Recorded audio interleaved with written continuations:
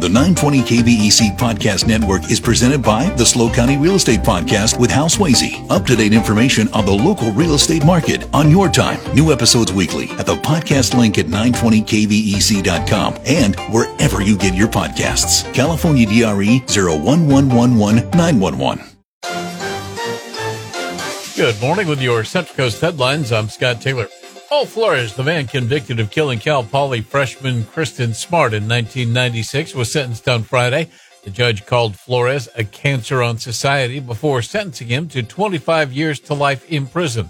As part of his sentence, Flores will also have to register as a sex offender for the rest of his life.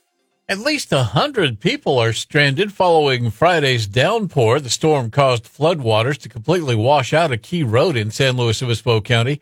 A large section of Chimney Rock Road was taken away during Friday's heavy rain. According to the Tribune, residents of Running Deer Ranch, Cal Shasta, and Tri-Counties neighborhoods have to commute via Lake Nacimiento Marina.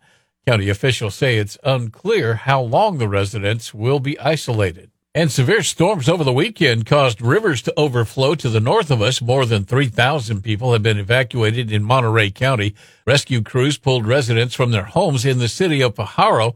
Monterey County Sheriff Tina Nieto warned residents to obey evacuation orders and not to ride out the storm. These close to 800 homes have been impacted by this flood.